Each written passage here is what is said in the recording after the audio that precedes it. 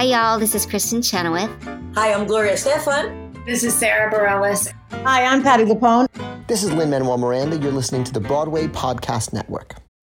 When you need mealtime inspiration, it's worth shopping Kroger, where you'll find over 30,000 mouth-watering choices that excite your inner foodie. And no matter what tasty choice you make, you'll enjoy our everyday low prices, plus extra ways to save, like digital coupons worth over $600 each week. You can also save up to $1 off per gallon at the pump with fuel points. More savings and more inspiring flavors make shopping Kroger worth it every time. Kroger, fresh for everyone. Fuel restrictions apply.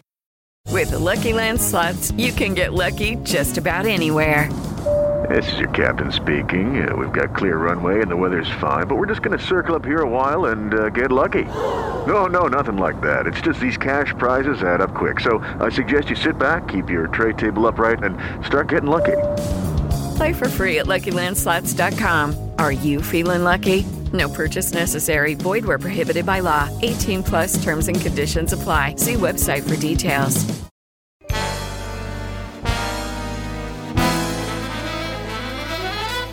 Welcome to another episode of Broadway Nation.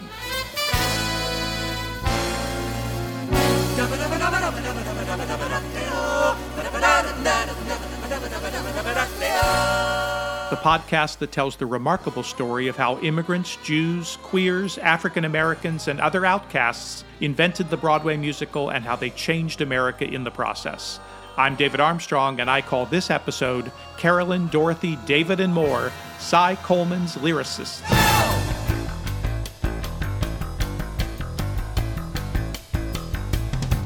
During an incredible Broadway career that stretched all the way from 1953 to 1998, composer Cy Coleman created the music for 12 Broadway musicals. Unlike most Broadway composers, however, he never was part of an ongoing songwriting team, but instead worked with 7 very talented but very different collaborators. My guest today is one of those esteemed collaborators, David Zippel, who partnered with Cy Coleman on the score for the 1990 Tony Award-winning Best Musical, City of Angels, the hit musical that altogether received 10 Tony Awards, including Coleman and Zippel's win for Best Score. That show launched David on his own stellar career, which has been honored with 2 Academy Award nominations, 2 Grammy Award nominations, and 3 Golden Globe nominations. David's songs can be heard on over 25 million CDs around the world that include recordings by Stevie Wonder, Christina Aguilera, Mel Torme, Ricky Martin, Cleo Lane, Barbara Cook, Nancy Lamotte, and include the original Broadway cast and soundtrack recordings of The Goodbye Girl, The Woman in White, The Swan Princess, and Disney's Hercules and Mulan. David and I first met shortly after we had both arrived in New York City in the early 1980s, and we've remained friends and colleagues ever since. Today we begin our conversation by talking about Coleman's Russian-Jewish heritage. So many Broadway songwriters, Irving Berlin, George Gershwin, Richard Rodgers, Harold Arlen, Leonard Bernstein, to name just a few, were the children or grandchildren of Russian-Jewish immigrants. David, what is it about this Russian-Jewish heritage that seems to make Broadway songwriters? Did Cy ever say anything about his heritage in that regard? Not really, but I share that heritage. My grandparents were Russian-Jewish immigrants on both sides. Maybe it was something that happened in the shtetl. There's something in the water there, clearly, that created Broadway genius. And good bagels. And good bagels. Cy started out at the age of 4 playing a piano that was apparently abandoned in an apartment that his mother was a landlady, and somebody left a piano behind, and he just started playing it one day. And at the age of 7, he played at Carnegie Hall. So he has this classical music background, and then he has this incredible jazz music background where his trio was quite successful. And then he also said he was very influenced by the Yiddish theater, which his parents took him to when he was a kid. How do you see any of that affecting his writing for the theater? It's interesting. Right before Cy died, he told a story. He was about to go back and perform as a pianist in a jazz club in New York. And he said that he started out as a classical pianist and said he wanted to be a jazz writer. And everyone says, oh, you're a classical pianist. You can't do that. And then he became successful as a jazz performer. And he said, I want to write pop songs. And they said, but you're a jazz performer. That's not what jazz people do. And he said, I'm going to do it. And then he became a very successful pop writer and decided he and Carolyn Lee wanted to write for the theater when everyone said, that's another muscle. You shouldn't try that. And he did and became extremely successful. And here he was at the end of his life going back to a cabaret. He didn't know it was the very end of his life, but in his 70s. And people were saying, I didn't know you could do that. I think Sy never liked to repeat himself, which is partly why his music is so varied. The man who wrote Little Me and City of Angels sound like different writers. And then to write Witchcraft and On the 20th Century seem like completely different worlds. Light years apart, exactly. In order to be a songwriter for the theater, you actually have to be a dramatist in addition to being a composer and a musician. How did somebody who comes from a music background but then ends up being drawn into the theater, how did that affect his approach to writing a show? How much did he think like a playwright as opposed to a songwriter? I think that's one of Sy's great strengths, is that he was a dramatist. I was going to say first, but certainly his first approach was, how are we telling the story? How will music tell the story? And that's one of the reasons he was always looking for an interesting way into each show that would allow him to tell it in a fresh and exciting way. I found a quote from you that says, Sy never wants to do the same thing twice. He's always looking for a fresh, original way to tell a story or write a song. He is always looking for a creative challenge. Each lyricist, and I'm happy to be one of them, sparks a different chemistry. So I want to talk about each of those lyricists, and we'll work our way up to your collaboration. And I have to say, it's an extraordinary group of lyricists. Those fingers in my hair, that sly come hither stare, that strips my conscience bare, it's witchcraft. We start off with Carolyn Lee, who wrote 2 Broadway shows with Sy, Wildcat and Little Me, and a number of amazing pop songs, some of the greatest ever, most of them recorded by Sinatra. What are your impressions of Carolyn Lee's lyrics? And do you remember Sy speaking about her at any point, and did he pass anything on to you from her? I do remember a lot about Sy's thoughts about Carolyn, and also I met her once, probably a couple of months before she passed away. There was a revival of Little Me, and there were 2 new songs. One was called I Want to Be Yours, which is a beautiful song with a terrific Carolyn Lee lyric. I want to be tied with velvety strings. I want to be all those good for you things. Give your beauty rest springs a reason to sigh. I want to be all the cream in your dairy, your favorite tooth fairy, the lump in your throat, the light in your eye. I want to be tried and terribly true, take oceans of pride in all that you do, be there nightly when you come home from the wars. 'Cause can't you see, everybody needs some security when the going gets scary. Please say you'll be mine, I want to be yours. And I happened to go for the second time to see the show, to the closing of the show. And I was on stage, and there was an older woman who turned out to be Carolyn Lee. And I was in awe of her. And so I told her pretty much that. And I told her particularly that there's a reprise of I Want to Be Yours that is so funny, and the lyric is so outrageous. And I showered some praise on her, probably a little effusively. And the way she accepted the compliment touched me, because she seemed so, really? You really liked it?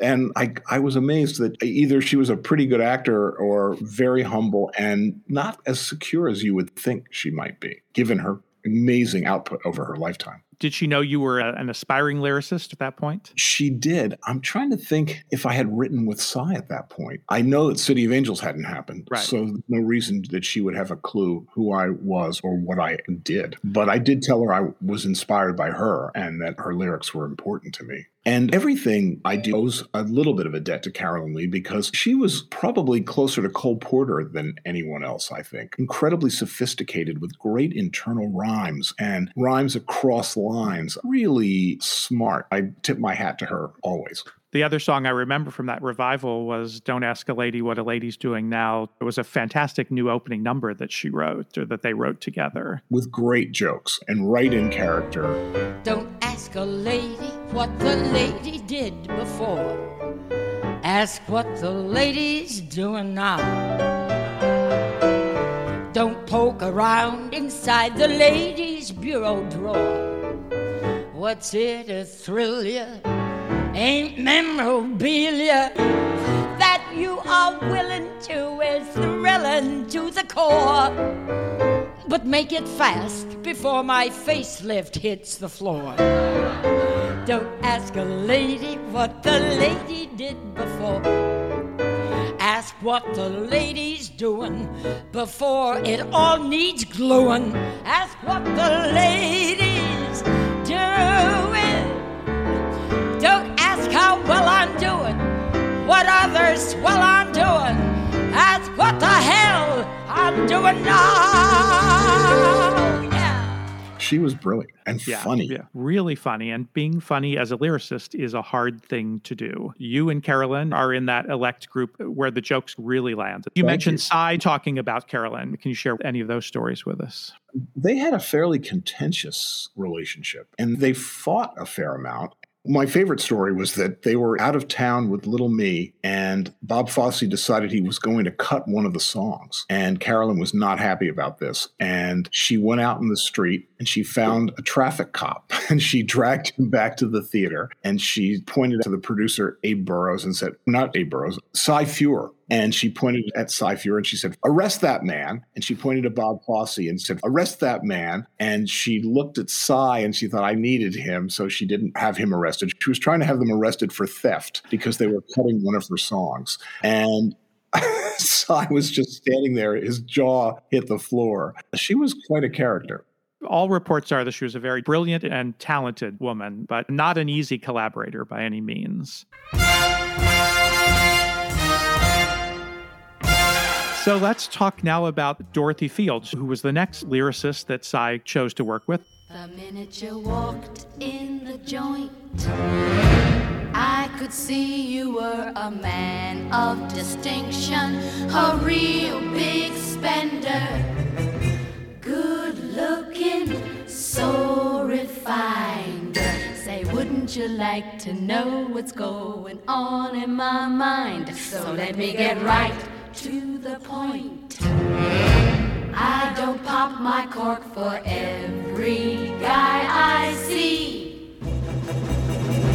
Hey, big spender!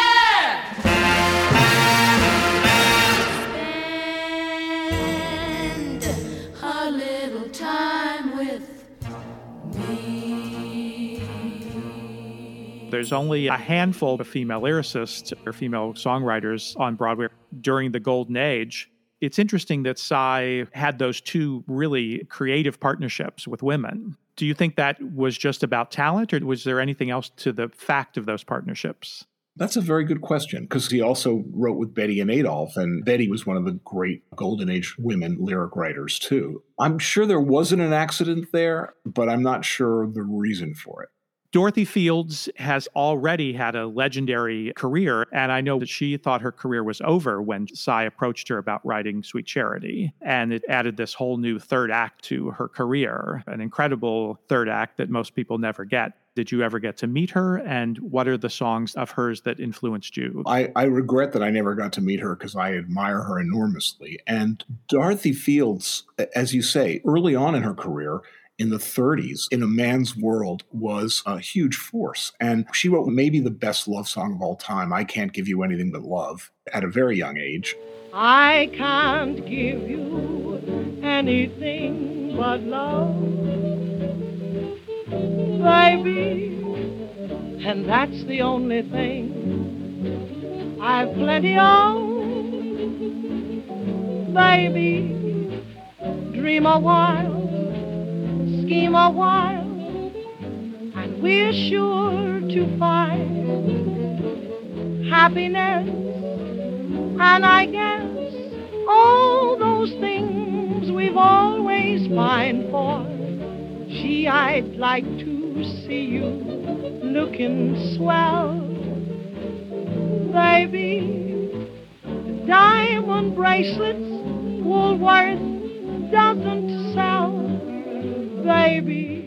Diamond bracelets Woolworth doesn't sell, baby. She was remarkable, and then went on to write the book To Annie Get Your Gun with her brother and worked with Irving Berlin. Quite an amazing career. What I think is particularly remarkable about her is that late in her life, in fact, when she was writing with Psy, her ear for the vernacular, her ability to capture the current era never left her. She was always up to the moment. Sweet Charity has such a hip score, and the lyrics like Big Spender, and even in a ballad, Charity's big song at the end, Where Am I Going? What's in this grab bag that I call my mind? Where am I going and what will I find? What's in this grab bag that I call my mind? What am I doing alone on the shelf? Ain't it a shame? No one's to blame but myself. Which way is clear when you've lost your way year after year? That was very much of that moment, and it locks you into the 60s in a good way, I think. I admire her enormously. We don't talk about Seesaw very much because it was not nearly the big hit that Sweet Charity was. But again, even a little bit later, she still feels contemporary. And that was her last show. Where am I going? Why do I care? Run to the Bronx or Washington Square. No matter where I run, I meet myself there. Looking inside me, what do I see? Anger and hope and doubt. What am I all about? Where am I going? You tell me.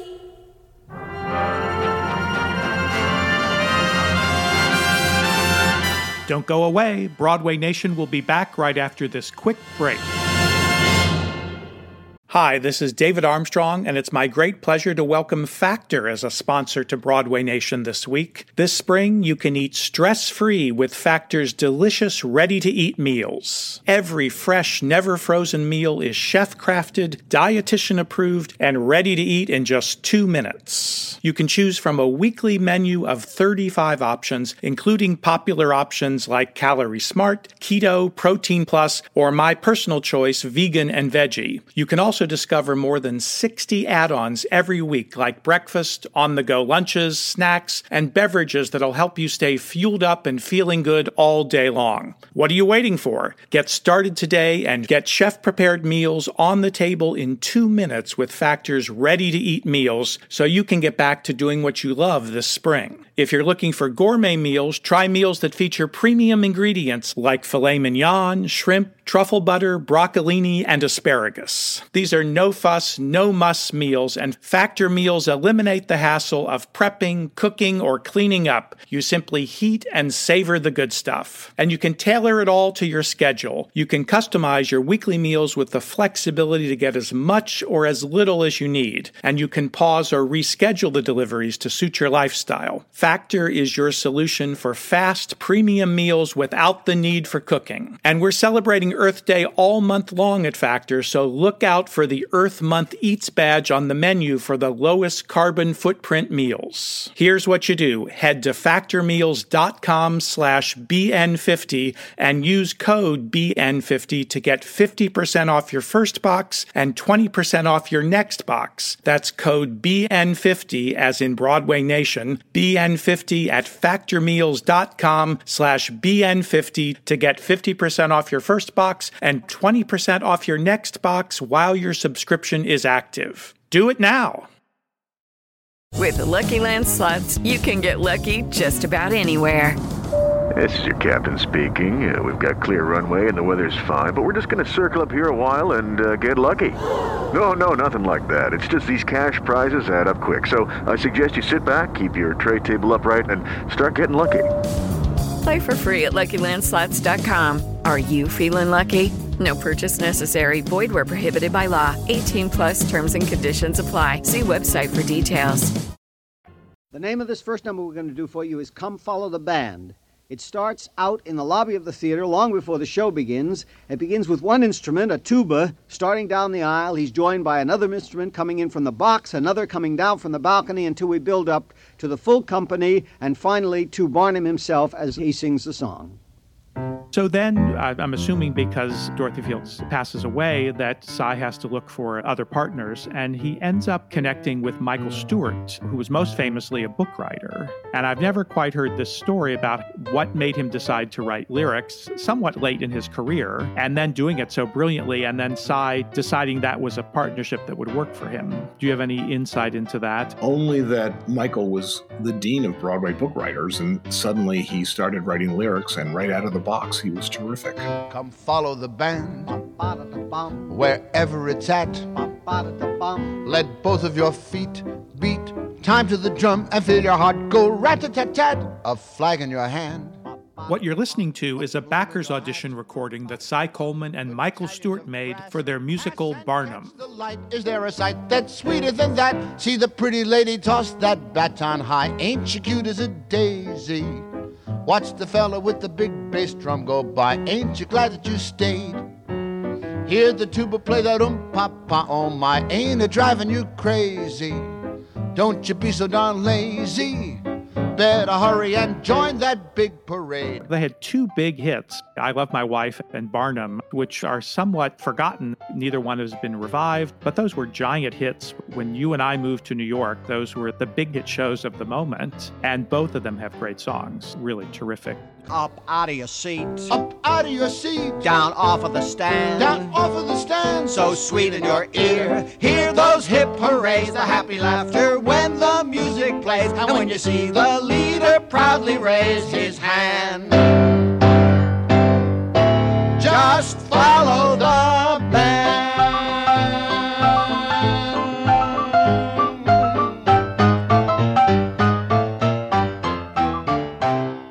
So then Cy, as we mentioned a minute ago, starts to collaborate with Betty Comden and Adolph Green, and they do On the 20th Century. I was a law student when On the 20th Century happened, and I happened to be living in Boston. They were trying out there, and I went to see it 3 or 4 times in previews just to see how they would change it. It was quite exciting. That was 1977, I think. And you haven't met Cy at this point. I have not. So that's really interesting that you're studying his work in preparation, unbeknownst to any of you, for this collaboration that's going to happen. Even in the 60s, our community theater in my little town in Easton, Pennsylvania did Sweet Charity. And I saw that and was just blown away by the score. He was one of my heroes right from the start. And if someone had whispered in your ear at that moment that you were going to collaborate with him someday, would you have believed that? Would that have been anywhere in your world of possibility? It didn't seem impossible to me, but I was also realistic enough to know that it was a long shot. Anything else about On the 20th Century? Any observations as you studied them putting it together? One of the things I remember was at the first performance, because I went to the very first performance, and this isn't a story about Cy as much, but Kevin Kline, who was totally unknown at that moment, was so extraordinary that I was sure that he was going to win a Tony Award and become a huge star. By the curtain of the first act, it was clear. He just jumped off that stage. And I didn't see it till the show got to Broadway, but it was one of those very few performances where you feel like they should just hand him the Tony Award at the curtain call, because why wait? Right. There's no possibility that anyone else will win the Tony that season. They could have done it in intermission. Exactly. So Cy, for the next show, writes his own lyrics for Welcome to the Club, one of his biggest failed shows. Do you have any insight into how that happened? Could he not find anybody he wanted to work with? Did he always want to try his hand at lyrics? What led to that moment? I don't have a lot of insight into that, but I know that there's some beautiful songs in the show. And of course, the infamous "Don't Fuck Around with Your Mother." Lyrics by Cy Coleman. Indeed. And I was at the opening night. I remember at that point, Cy's assistant, who was a terrific woman named Terry Curran, we were hanging around when the reviews started to come out. And we ended up just spending most of the evening together. And I don't think Cy had ever had anything like that. Everyone was shocked and blown away by the bad reception to the show. But the music is fantastic. Song after song is just wonderful. And the vagaries of the theater, it's alchemy. You just never know if the combination of the book writer and the idea and the composer and lyricist is going to take root. And the timing of when it gets to the stage. Is it not at the right moment for that show to happen? It was something Cy taught me, which was you never know when something is going to happen. And so keep as many pots boiling on as many burners as you can, because best laid plans, you just never know. Often you think, oh my God, I have 3 things I'm working on. They're all going to happen at the same time. But they almost never do. A star isn't available, a theater isn't available, or a producer passes away. You just never know what's going to happen. So you're in Cy Coleman's world by this point. You're already working on City of Angels. How did that happen? That took longer than I thought it was going to take. I went to law school, and one of my law school classmates was the son of a very prominent theater attorney. And my friend introduced me to his dad, and his dad was impressed and said, I'll represent you. And he also represented Cy Coleman and Larry Gelbart. And I had read about a project they were working on. There was a column in the New York Times called News of the Rialto, and it used to talk about future projects. It was not snarky. It was just a news report. But they talked about a new show called Death is for Suckers by Cy Coleman and Larry Gelbart that was going to be a jazz-based film noir kind of Mickey Spillane musical. And I thought, wow, I would be such the right person for that. I can't imagine that they're going to hire me, but I would be the great person for that. Meanwhile, Albert De Silva, my attorney, and his wife started pushing Cy to meet with me. You should really meet this kid. He's really talented. They were very lovely and encouraging, and they also were acting like my press agents. And Cy liked for things to be his idea. So he wasn't particularly eager to meet with me. And then I did this off-Broadway show called It's Better with a Band. I started my career with a career retrospective, which is a kind of weird way to begin. But I'd written a few songs, one of which had been recorded by Barbara Cook. It was the only thing I had ever written that had any acclaim. I like to sing, but it's better with a band. I like to play the piano, but it's better with a grand. Ask any bass or soprano from the Met to Dixieland. Singing, maybe swinging, but baby, it's better with a band.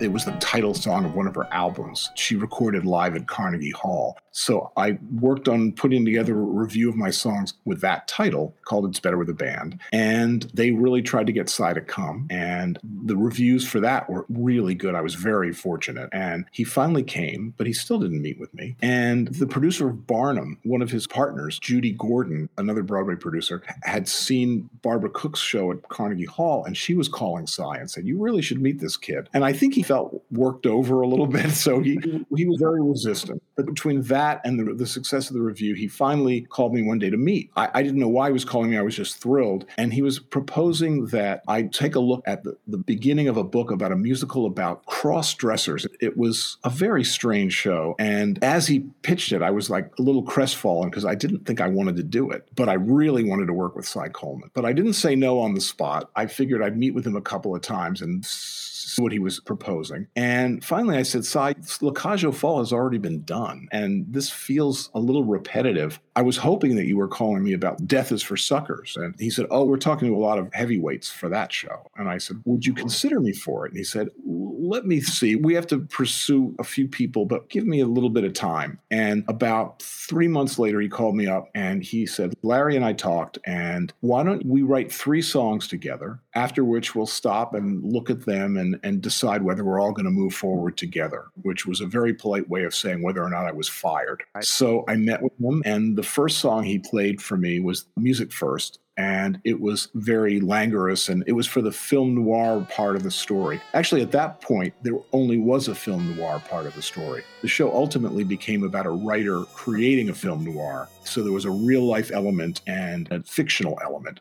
But at this point, there was only the film noir, and that part of the story had been fleshed out. So I wrote a lyric to that song, which ultimately became Lost and Found. Lost and found, lost and found. You've earned your salary, searching for Mallory. Wanna play lost and found? Well then here I am on the land. And they were really very enthusiastic about it and encouraging. One of the things about the project that appealed to him so much was it was going to be what we thought, and I think in fact was, the first truly jazz score for a Broadway show. And because, as you mentioned earlier, he was a very successful jazz pianist, this was basically going back to his roots and allowing him to use a side of his talent that not only had he not used in the theater to a great degree, but no one had really tried. We were trying to use vocalese. We had the Angel City Four. That was a jazz quartet that they weren't really narrators, but they were a huge part of the storytelling. And so by using them, we could take jazz riffs, like a trumpet riff, not unlike what Lambert Hendricks and Ross did, and write lyrics. And he would create a jazz feel by using soloist moments, and then we would take them and make them vocal moments. An example of that was the cadenza at the end of Stein's first song. Out here where nothing's how it looks, it's hard to disregard a candid stand-up guy who skips the double talk and lets you know exactly what he's thinking about you. And I can beat the odds and meet his demands, though I'm a stranger in the strangest of lands. This mad adventure I've begun is unlike anything I know. It's gonna be a lot of work and lots of fun and pots of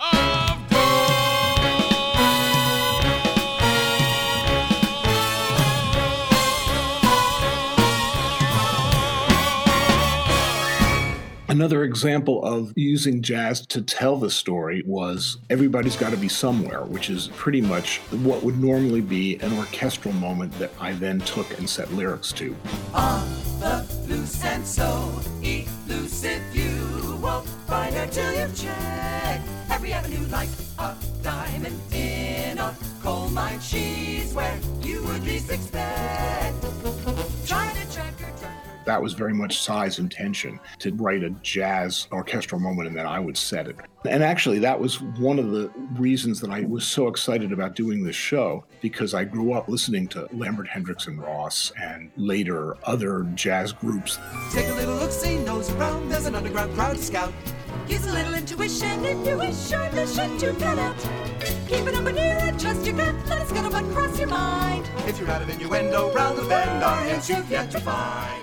And the second song, I went into his office and he was about to go on a vacation. And he played me with great pride what he thought was the ballad. It was a moment in the show where the film noir chanteuse is in a nightclub and she sings this sad song. And the minute he played it, I thought, this is spectacular. And if I can write a good lyric that pleases him, not only will I have gotten this job, but I will have written a Cy Coleman standard, because I thought the music was so good. And while I was in the room, I pitched the title, With Every Breath I Take, and he loved it. So I thought, wow, that's a good start. And then he left me with the music, which I recorded on a little Walkman, and went on a vacation for about 10 days. And during that time, I wrote my first version, which I really liked. And then I thought, this is so important. So I kept rewriting it. And I wrote 12 or 13 different versions of the same song, with the same title. And I went to see him into his office, and I put them in a pile on the top of his piano.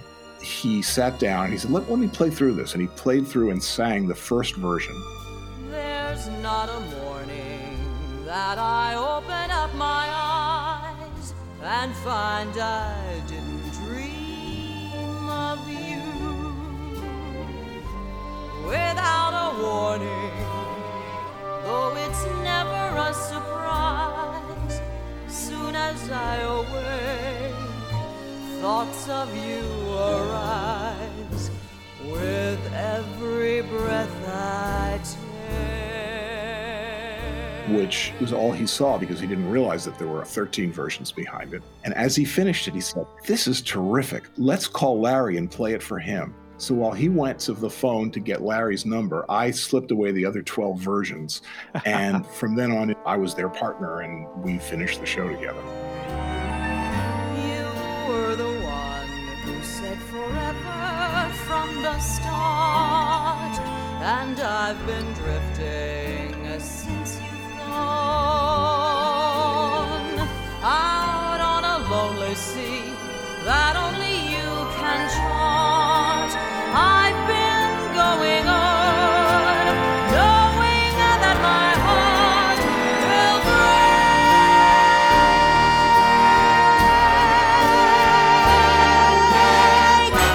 break with every breath I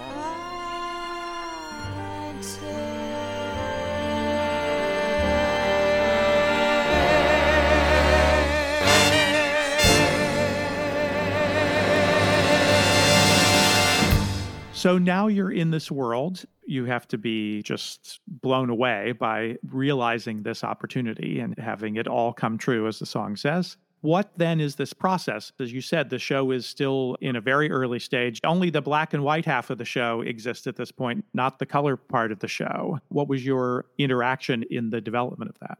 At that point, after we had written about 3 or 4 songs, we flew out and met with Larry. And Larry said, "I love what you guys are doing. I'm feeling like you're creating something really original and new. And all I'm doing is writing a parody of a film noir. I want to come up with something that's as fresh as what you're doing. Give me a few weeks," which turned out to be a few months. He said, "I want to think this through. And when I have something that I'm excited about, I'll call you." So everything stopped for a little bit. And then Larry said, "Come to California." And Cy and I flew out there for one of the most exciting 8 or 9 days of my life. Larry had the idea of telling the 2 stories, and we sat down, and the 3 of us together, with Larry leading the way, outlined the entire story. He had the characters, and we talked about when they sang, what each scene was supposed to accomplish. First, we did the plot. Then we added the songs. And by the time those 9 days were over, we had a complete outline, and the show changed almost not at all from that. So you've got the outline, you've got the show ready to go into the final phases of writing and into production.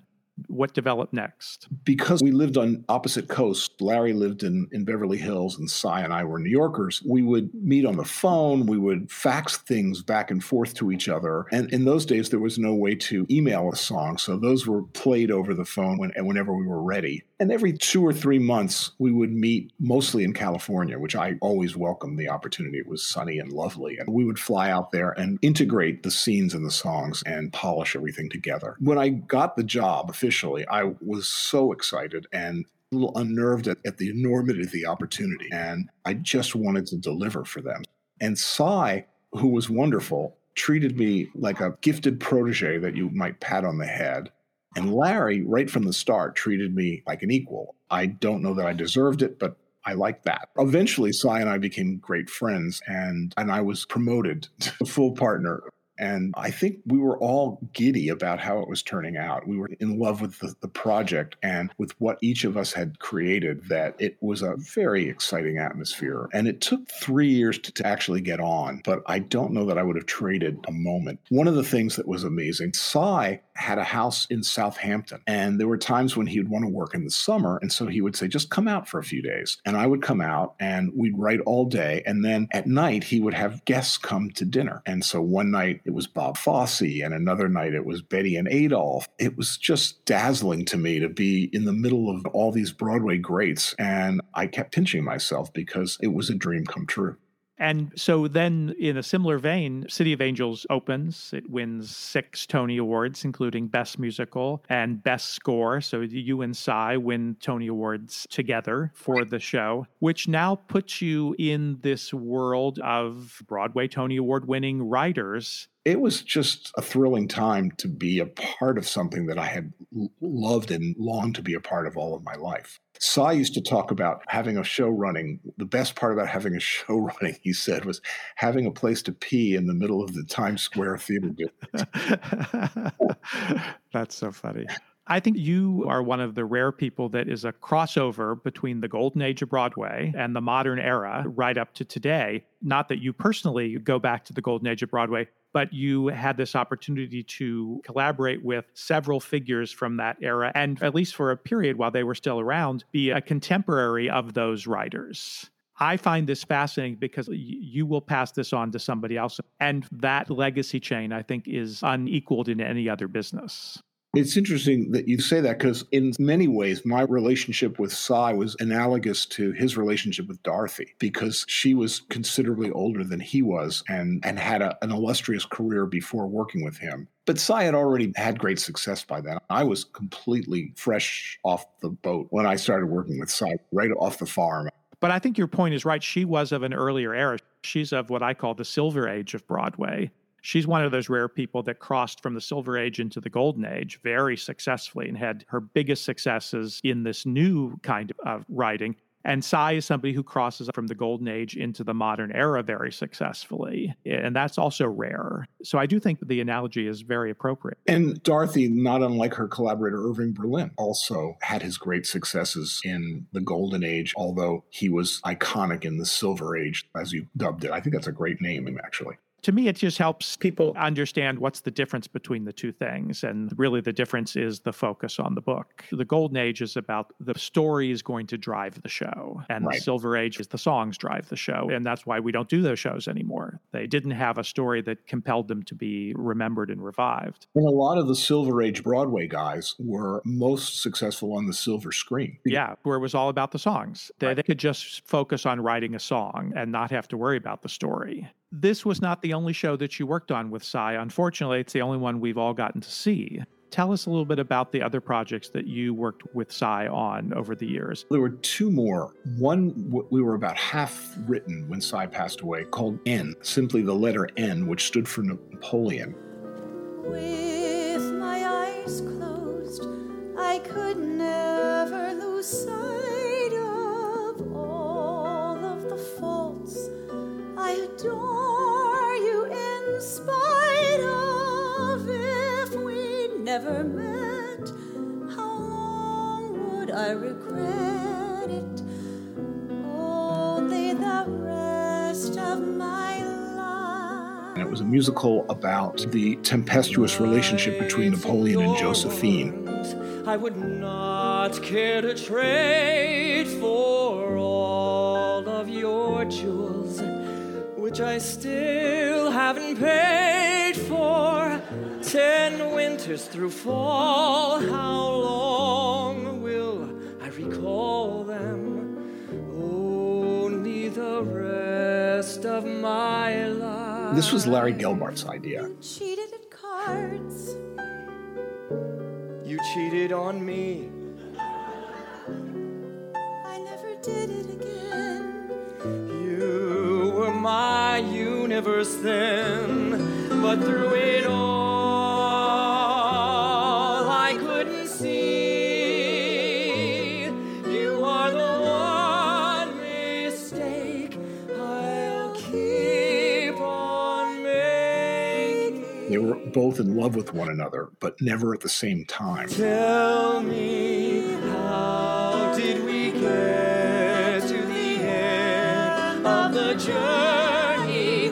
You're my true friend at the end of the journey. What wouldn't I give for one chance to relive the soul-stirring nights, all the scratches and bites, all the laughter and light, and the tearful goodbyes, all the joy and the loneliness, only the rest of my life.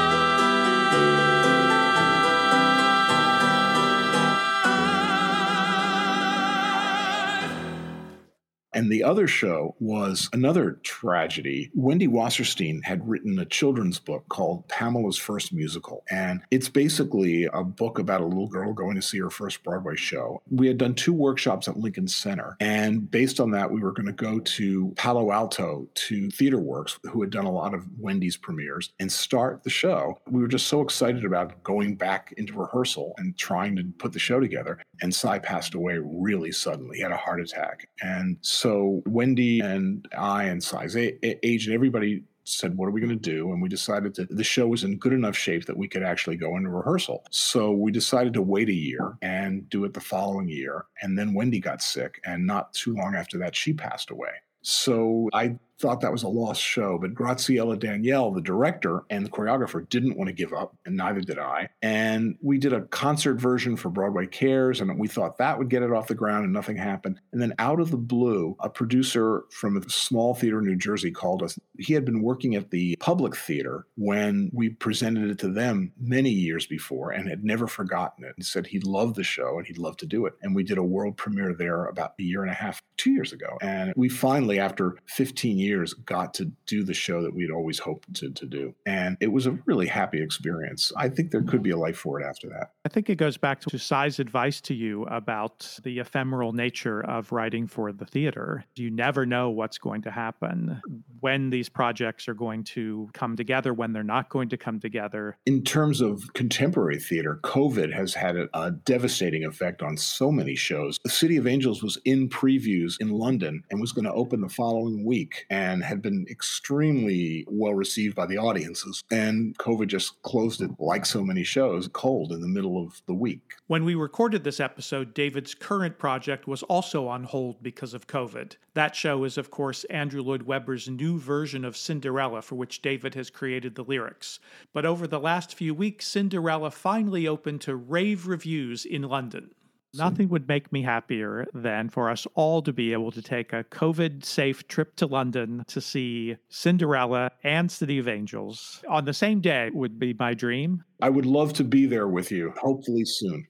Absolutely. Thank you, David Zippel. This has been an absolute pleasure. There's so much more we could have covered, and we'll have you back at some point to talk about your many other projects with other great composers. But I think this has been fantastic to look at Cy Coleman's career through the eyes of David Zippel. Thank you, and I've enjoyed talking to you so much. It all begins with make-believe. A sudden spark of inspiration, and every note of every theme started with a dream in some imagination. Broadway Nation is written and produced by me, David Armstrong. If you enjoyed this podcast, I invite you to join my Broadway Nation Facebook group, where there's a large and lively community of musical theater enthusiasts. We have a great deal of fun, and I feel certain that you will too. And if you'd like to hear more about Carolyn Lee, Dorothy Fields, Betty Comden, and other women who invented the Broadway musical, you may want to check out episodes 7 and 8 of Broadway Nation. Special thanks to Julia Murney and David Burnham, to everyone at KVSH 101.9 FM, the voice of beautiful Vashon Island, Washington, and to the entire team at the Broadway Podcast Network. We leave you with a song from Pamela's First Musical. Before a song can stop the show, Before a song can stop a show, and cause a thunderous ovation, cause a thunderous ovation, before the set like magic flies, before the curtains rise, before the footlights gleam,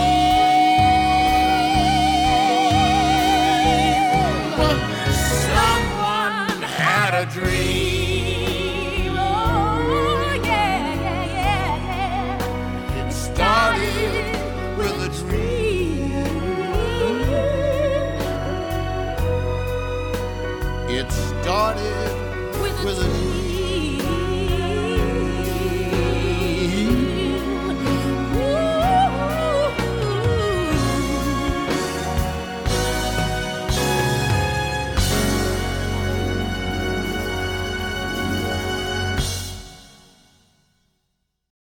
Hey, it's Leslie Odom Jr. here on the Broadway Podcast Network to tell you about the Rise Theater Directory, a program of Maestro Music. Rise is a national online resource designed to connect and empower backstage and administrative and creative theater professionals from underrepresented backgrounds.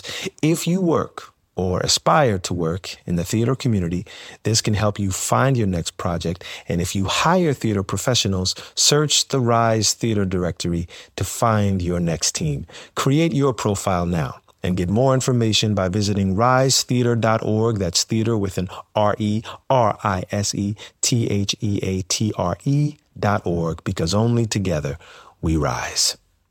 Lucky Land Casino, asking people, what's the weirdest place you've gotten lucky? Lucky? In line at the deli, I guess? Aha, in my dentist's office.